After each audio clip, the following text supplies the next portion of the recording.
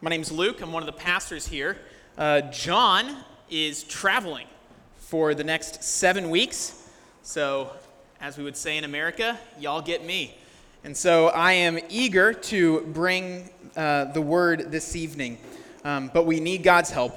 And so let's pray. Lord, we thank you that every word of Scripture comes from you. And it is profitable for us. Lord, I pray that as we look at this text this evening, that you would speak to us through your word. You, Lord, are the father to the fatherless. You are the protector of widows, the defender of the weak. And so we praise you, God.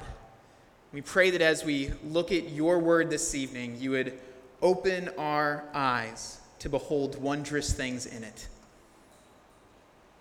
We pray this in Jesus' name. Amen. Well, we're going to be in 1 Timothy 5, 9 through 16, which Priscilla just read for us. And as I was looking at this text this week, I was reminded of Alma Walker. Alma was a receptionist at a previous church that I served on staff at in the United States. She was in her 80s, and for years and years, she had faithfully ministered alongside her husband as a pastor's wife until he died. And then she continued in ministry in informal ways. She served tirelessly at this church. Alma was in her 80s, and she would show up every single day serving by answering the phones, by welcoming people who came into the office as God in Christ welcomed us. She coordinated and participated in ministries with her fellow saints and for her fellow saints. Alma was one of those people that when you talk to her, she was fully there. I don't know if you know people like that. Sometimes you can talk to somebody and you can tell their mind's going elsewhere. Alma is always fully engaged in any conversation that she was in. And she continues to serve in that way. In God's providence, we're preaching on this text. I got an email last week from Alma. She sent me an email because she has a heart for young preachers. So Alma was there when I was a fresh seminary student graduate preaching my first sermon, and she had heard countless bad sermons from first-time preachers, and she was always there to encourage them to continue. And she wrote this just last week. She said, "My husband loved to preach the truth, and he did so for over 40 years. We are so blessed to have the memories of the way God proved himself faithful. Ministry is hard, but ever so rewarding. Now in this season of life, physical challenges prevent me from activity. But God has given me the ministry of prayer and encouragement. Once called to full-time ministry and never getting away from it. Soon to be 89 years old. Wow, the mercy of God to keep me dwelling in the secret place under his shadow." When I'm 89 years old, I want to be as amazed and floored with the mercy of God in keeping us to dwell under his shadow as Alma is.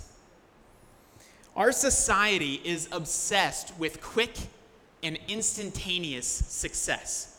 We like things big and we like things fast. And in doing so, we can miss what Eugene Peterson calls a long obedience in the same direction, pointing our eyes towards Jesus and walking step by step, year after year, in ordinary, faithful Christian living. The glory of that sort of living can outshine the largest megachurch or the biggest conference or the fastest movement. Ministry that will last for decades should be cultivated and celebrated in the local church. In our text this evening, we're looking at how the church is called to care for widows, both older widows and younger widows. As Pastor John showed us last week, we're in a section in 1 Timothy where Paul is concerned about caring for those who are truly in need, what he calls truly widows.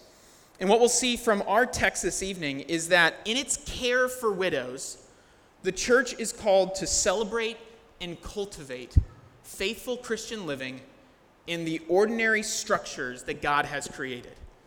That in its care for widows, the church is called to cultivate and celebrate faithful Christian living in the structures that God has created. And to see this, we're going to look at three groups of people. The first are older widows. The second group is younger widows. And the third group is the whole church. We're going to walk through this text looking at these three different groups of people, and then we're going to wrap up with some implications for our church in particular. So let's look at our first group here, older widows. Paul is concerned for caring for those who are truly in need. If you were here last week, Pastor John was talking about the responsibility that relatives have to care for their aging parents. Paul wants to have the church, the corporate church, be able to focus its care on those who are truly in need. And Christians who have parents who are aging and in need, those individual Christians should be the ones who care for them. But those who are truly widows, those who are ultimately in need of care, the church should take responsibility for. But even then, Paul gives us qualifications. He doesn't just say, if you don't have anyone, then you can be enlisted or you can be enrolled for the church's care. No, he says, if you don't have one, there's still qualifications to be enlisted. And he says these qualifications in verses 9 through 10. He says, let a widow be enrolled if she is not less than 60 years of age, having been the wife of one husband and having a reputation for good works. If she has brought up children, has shown hospitality, has washed the feet of the saints, has cared for the afflicted, and has devoted herself to every good work. The early church did not have a modern medical healthcare system that the government provided to care for people who were in need. The early church didn't have Medicare, which is in my home country, where the government will provide assistance as people get older. When you got older, if you didn't have anyone to care for you, then the church would take on certain people, and that was a costly endeavor. It meant providing food daily, distributing the food among those in need. And these early churches, they weren't mega churches, right? They weren't churches with huge budgets that could just give away money whenever they saw fit. They were called to steward their meager resources that they had. Some members of the early church were slaves. It's true, there were some wealthy members, but all in all, these were small, lower income churches. They were limited in their resources. And so Paul gives a list of qualifications to help these churches know who should we prioritize in our material care. So who should we provide for financially? And he gives 8 qualifications. You can see them on the screen. The first is elderly. A widow should not be enrolled unless she's over 60 years of age. What Paul's getting at here is this person is above both the age for remarrying and the age likely when she would be able to work for herself and provide a living for herself. Now, there probably were widows in the early church who were over the age of childbearing and yet able to get jobs and work and provide a meager living for themselves. And Paul's talking here about those who are utterly in need. Next, he says that she needs to be faithful. The text here says the wife of one husband. Now, this doesn't mean that she could not have been remarried before. That she had a husband, that husband died, and she remarried another, and then is now disqualified from the care of the church. When it says wife of one husband, this is the same sort of wording that's used for elders. Elders are called to be one-woman men. That is, they're faithful to their wives. Now, we don't know if Paul was married. Jesus wasn't married. But they were one-woman man. They were faithful to their spouses. That's what widows are called to be as well. They're called to be one-man woman. think I messed up the plural there. One man, woman. They're called to be faithful. If they were married, which they were because they were widows, then they were faithful to their husband. They're called to have a reputation for good works. They're known in the community as being those who are devoted to God and obedient to God. They've cared for children. Now, I don't think that this means that only eligible widows were those who had raised children. We just know of too many instances in the Bible of God closing the wombs of otherwise faithful women who are pursuing him. What I think this is saying is, like the faithful to their husband, if these widows had children, they provided for them. They cared for them. They brought them up materially, physically, and spiritually. They were devoted to those that were nearest to them in their own household. They've shown hospitality. They've invited people into their home and into their lives. They've washed the feet of the saints. They've served. These widows that were to be enlisted for the church's care were Christ-like in their care. This washing the feet of the saints, it may mean actually washing the feet of the saints. Likely it just means service. They've poured themselves out for others. The imagery that Paul uses here communicates humility and service. These are not proud, exalted women. They're humble, like their Savior. They've cared for the afflicted. And then kind of as a summary statement, Paul throws in, they are devoted to every good work. They are devoted to Christ in every area of their lives. Now, why does Paul give such a list? I mean, those of you who are familiar with the New Testament know that Christians are to be generous with what we have, even to our enemies. So why is Paul making it so difficult for someone to be cared for by the church? Well, I mentioned the finite resources, the limited resource the church was had. Surely I think that plays a part of it. But I think even more than that is that these widows served as an example where the church could point to and would say, this is what it looks like to follow Jesus. This is a lifestyle that is exemplary. This is a lifestyle that is worthy of honor. That's the word that it shows earlier. It says, honor widows who are truly widows. We are honoring this sort of a woman. These widows reveal the characteristics that the church cares about.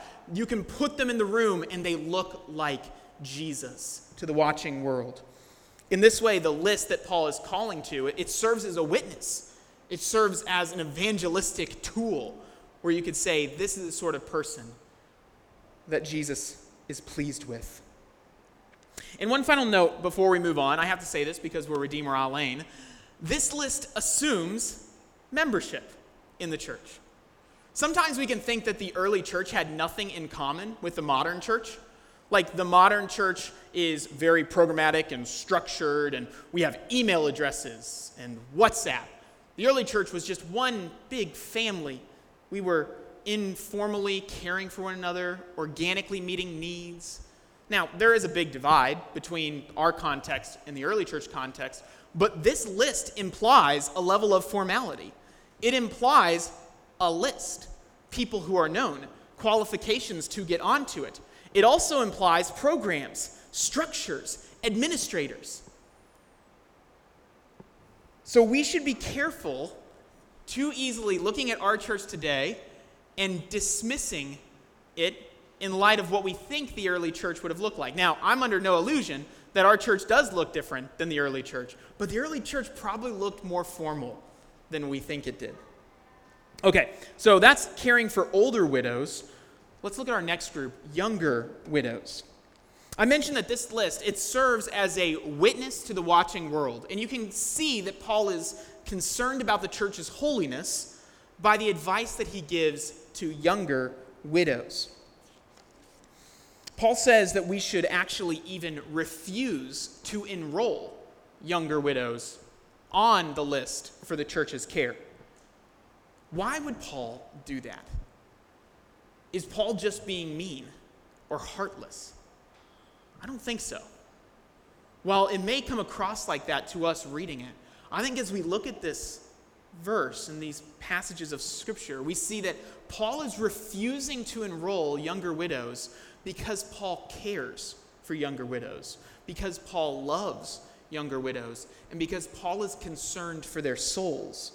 Look at verse 11. It says, "Refuse to enroll younger widows, for when their passions draw them away from Christ, they desire to marry, and so incur condemnation for having abandoned their former faith.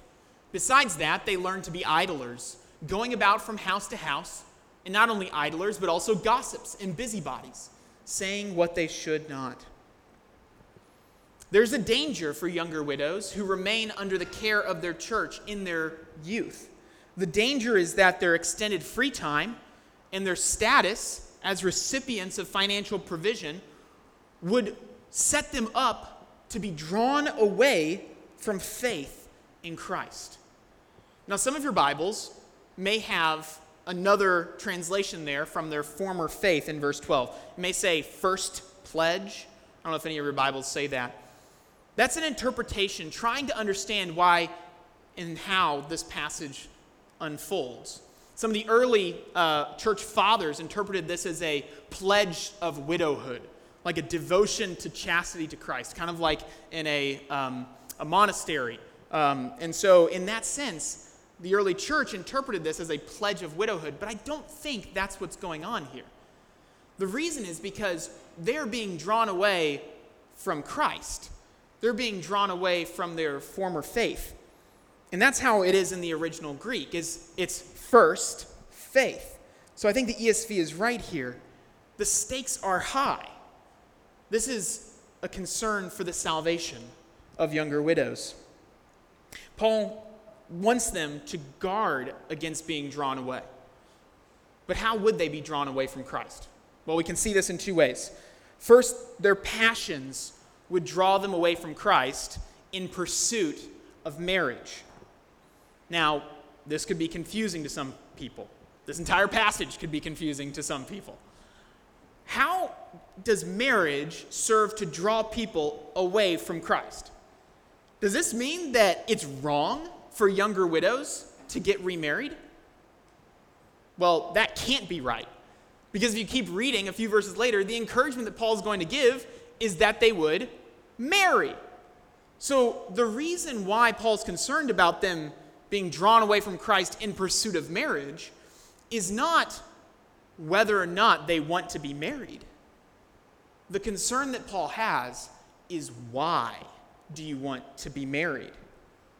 Why are you pursuing marriage?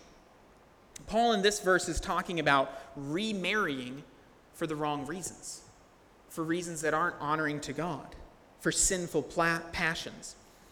The word that Paul uses here for when they're passions, right? The word that Paul uses for passions that you see there, that word implies luxury, a desire for luxury, or being governed by sensuality. And so that's what's leading them to want to marry.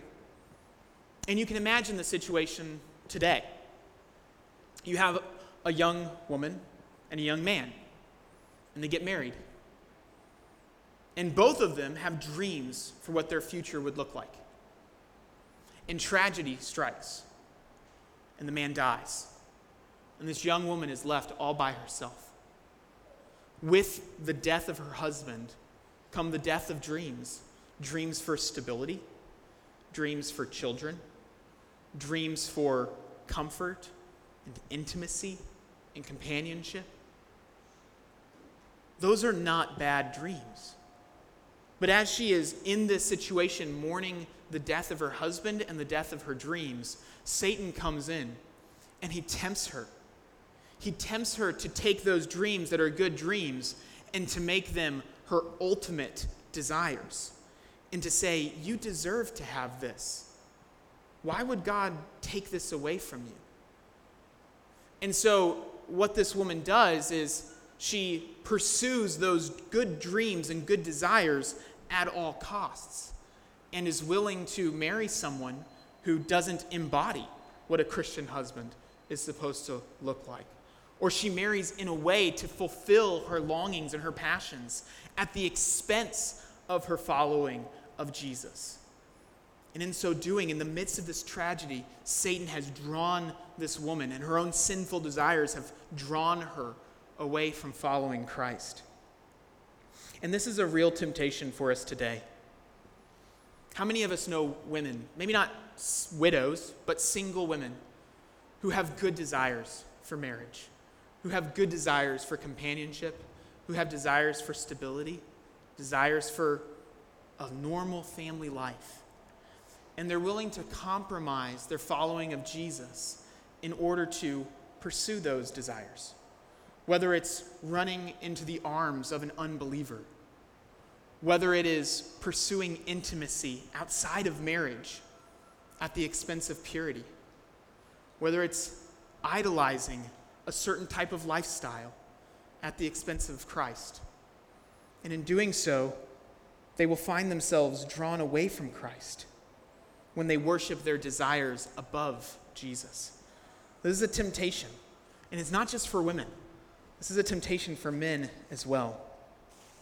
And if you're here tonight and you're hearing what I'm saying and you're saying, I don't understand why that's a bad thing. I don't understand why the worldly blessings and the worldly comforts that can come in this life at the expense of Christ, why is that a bad thing? After all, you only live once. So why not live in such a way that is happy here in the present? And if that's you tonight, then I would say you need to consider how serious the consequences are of being separated from Jesus. The Bible says that in God's presence is fullness of joy. At his right hand are pleasures forevermore. You can have the greatest blessings in the world, and if God is there, they will not compare. And if you take the greatest blessings in the world at the expense of God, then not only will those things not satisfy you, but those things will not be there for you forever. You will die, and you will spend forever apart from the place of highest good. Wanting people, including younger widows, to stay close to Jesus, to not be drawn away, but to be near him, engaged in fellowship and communion and relationship with Jesus. Wanting that for people is the way that you love people. It is the way that you care for people. So one danger for enrolling younger widows is that the financial provision and the extended free time would allow for their sinful passions to flow up and to draw them away from Christ, to pursue luxury and sensuality apart from Christ. The second danger that Paul gives is that they will use their free time for sinful ends, for idleness and gossip and division in the church. Do you see that in verse 13? Besides this, they learn to be idlers, going about from house to house,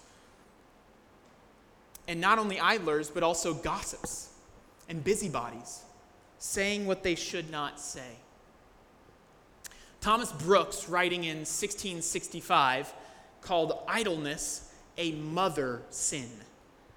What he means by that is that idleness gives birth to other sins. It is a sin to be idle, but idleness doesn't stay by itself.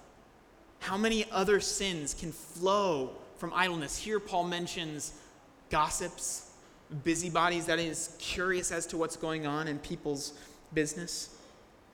The sin of idleness so often gives way to other sins. We think of David in the Old Testament at the time when kings should have gone off to war, and David is by himself on his roof, walking around, strolling, and he sees Bathsheba, and he takes her. That idleness gave way to a grievous sin. We think of people today filling their hours scrolling on social media, right? Looking to see what's going on in everyone's life, making judgment calls, maybe creating division, conflict, spreading rumors. Idleness gives way to gossip and being a busybody. Or we think of people with too much free time and too little accountability in their life. And in their evenings, they're filling their evenings watching pornography or engaging in drunkenness. Had they been busy, they may not have had the same temptation, but being idle gave way to more sins. It is a grace to be productive. God made us to work. It is a grace to be productive. And if younger widows are put in a position where they aren't working, even with noble intentions, that grace of work can be removed, and it can lead to other sins and other temptations. So if Paul refuses to enroll younger widows, how should the church care for these women? By encouraging them to marry and to be busy in the family structure that God intended.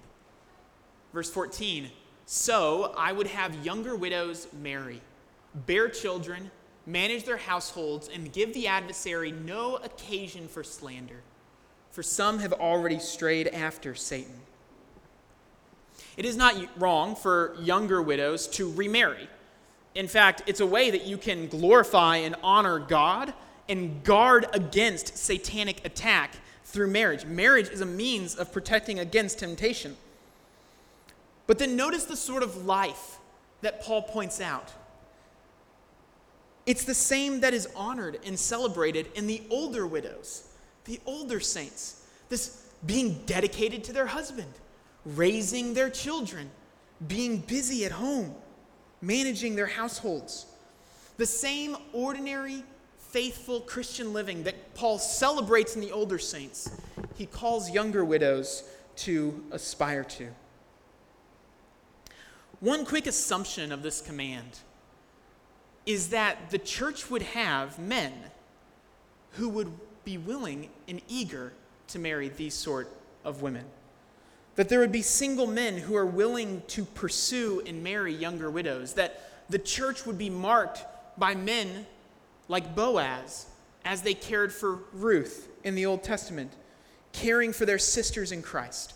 And I pray that the single men in our church, we don't have many, but that the single men in our church would think of the needs of their sisters in Christ, that they would count others more significant than themselves, that they wouldn't only be making decisions about their future with themselves in mind, but they would think, how can I be a blessing to my sisters in Christ as I pursue marriage myself? This isn't the only reason to marry, but it is a glorious way to honor God and to love our sisters in Christ.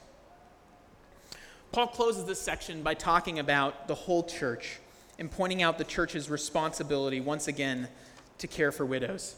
He says in verse 16, if any believing woman has relatives who are widows, let her care for them. Let the church not be burdened, that it may care for those who are truly widows. Paul likely singles out women to care, so believing women, because they would have borne the primary day in and day out responsibilities of meeting the needs of these widows.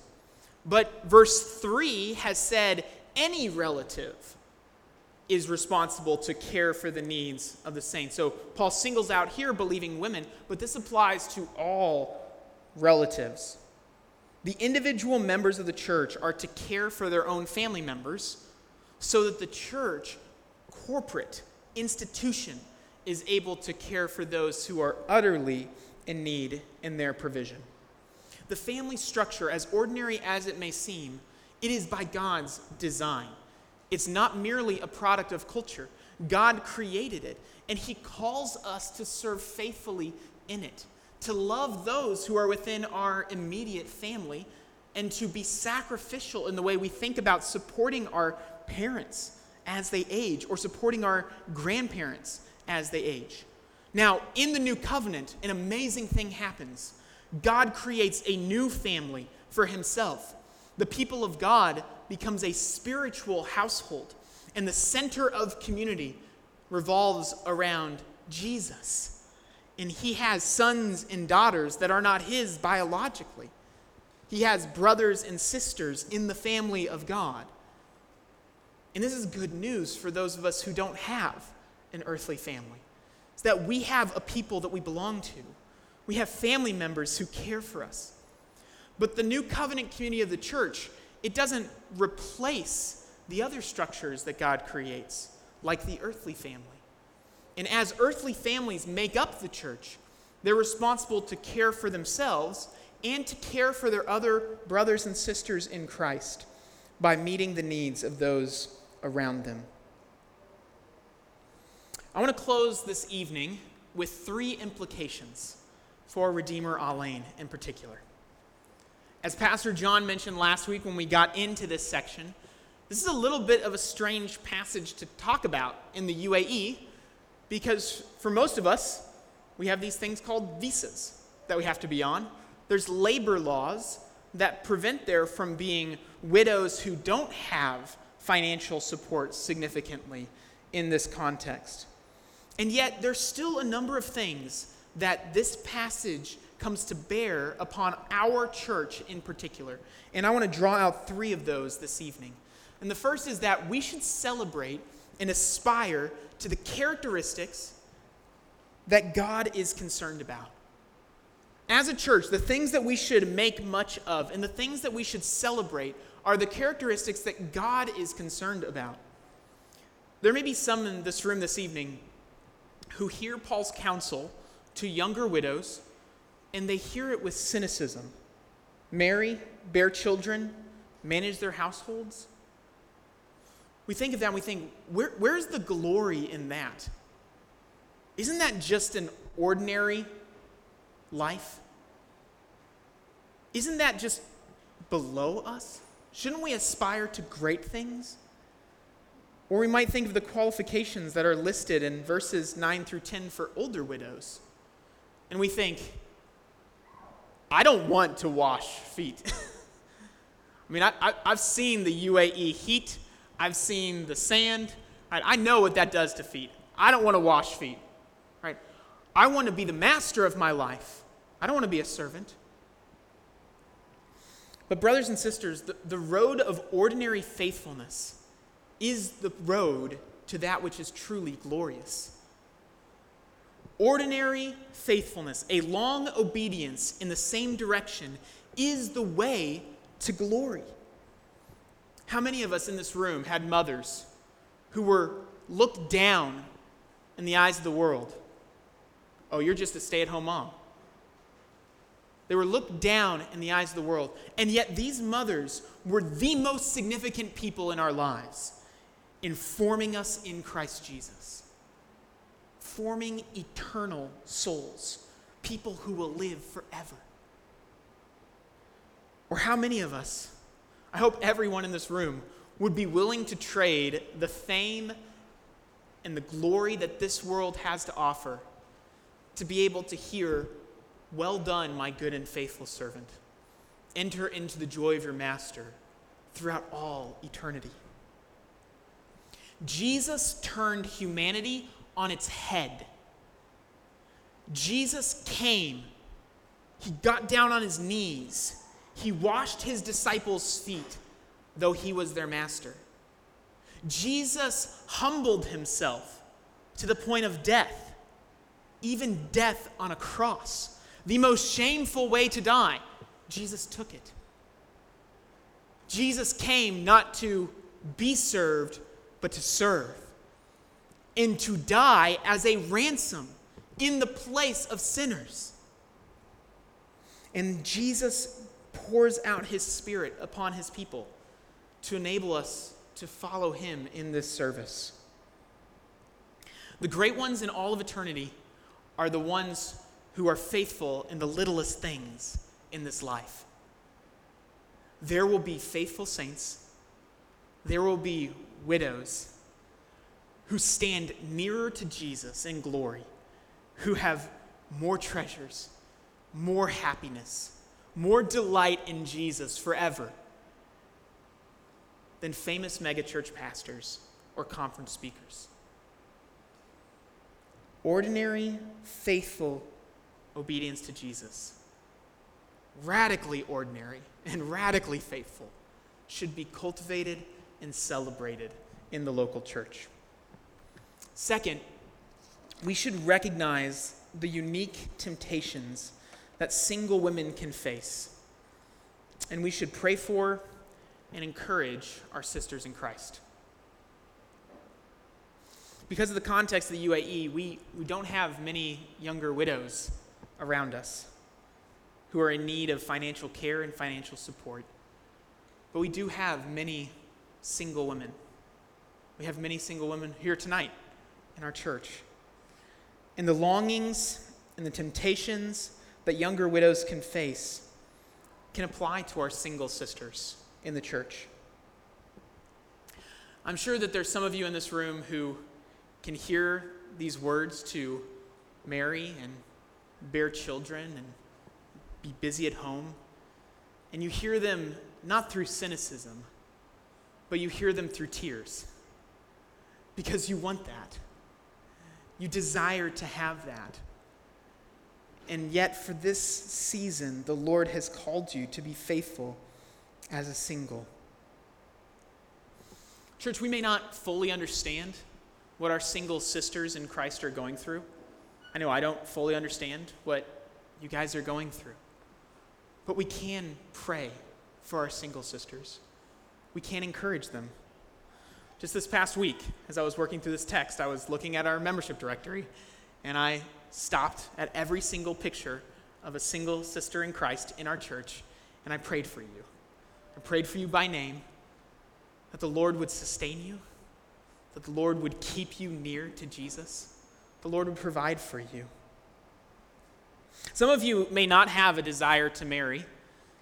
You may be content in your singleness, called in your singleness, and if that's the case, praise the Lord. But I know for others of you, this is a strong desire. And as a church, we should recognize that, and we should walk alongside our single sisters in Christ and care for them. They are not immune to temptation. They are not immune to sexual temptation. They can be tempted to loneliness and to discouragement. Our single sisters can be pressured by their families to marry someone, maybe from another background or another religion, in order to be provided for or to bring honor to the family. Our single sisters can be tempted to idleness in other sins that follow. And so as a church, we should come alongside and we should encourage our single sisters in Christ. We should care for them, welcoming them into our homes and into our families, supporting them and walking alongside them as they follow Jesus faithfully. Please do not ask one of our single sisters, "So why aren't you married yet?" or "When are you going to get married?" Get to know them as people. They will be your sisters in Christ throughout all eternity. It's worth getting to know them here and now. And single women, stay close to Jesus. I know that there are unique temptations, but Jesus is worth it. He is worth anything that this world can offer. Third and finally, the church should care about its witness to a watching world. The way the church cares for those who are in need is a way of holding out the gospel to the watching world and saying, we value the people that so often are cast off from society. There's a reason in the Old Testament that God defines himself as the defender of widows, the father to the fatherless. He's saying, the most vulnerable in society, I will care for you and I will be there for you. And as a church, we should want to be there as well. The early church was known as its witness for caring for widows and caring for those who have been abandoned, those orphans abandoned to die. My prayer for Redeemer Isle Lane is that we likewise would have that reputation in the city, that we would be costly in our care and costly in our concern. And in doing so, we would show that we value God and his word and the family that he has created while we are here. I mentioned Alma at the beginning of the sermon. You don't have to be with Alma long to be able to see that she has lived faithfully for many, many years and that she is continuing to pursue Jesus. Her life looks very ordinary right now. Her life looks very normal right now. It looks unglamorous right now. And yet she is still faithfully encouraging the saints, faithfully pursuing Christ. And in doing so, she will receive treasure in heaven. And every conversation that she has points people to the hope that she has in Jesus. I pray that our church would be marked with the same ordinary, faithful, long obedience that Alma has, and so bring glory to God and care for those who are around us. Let's pray.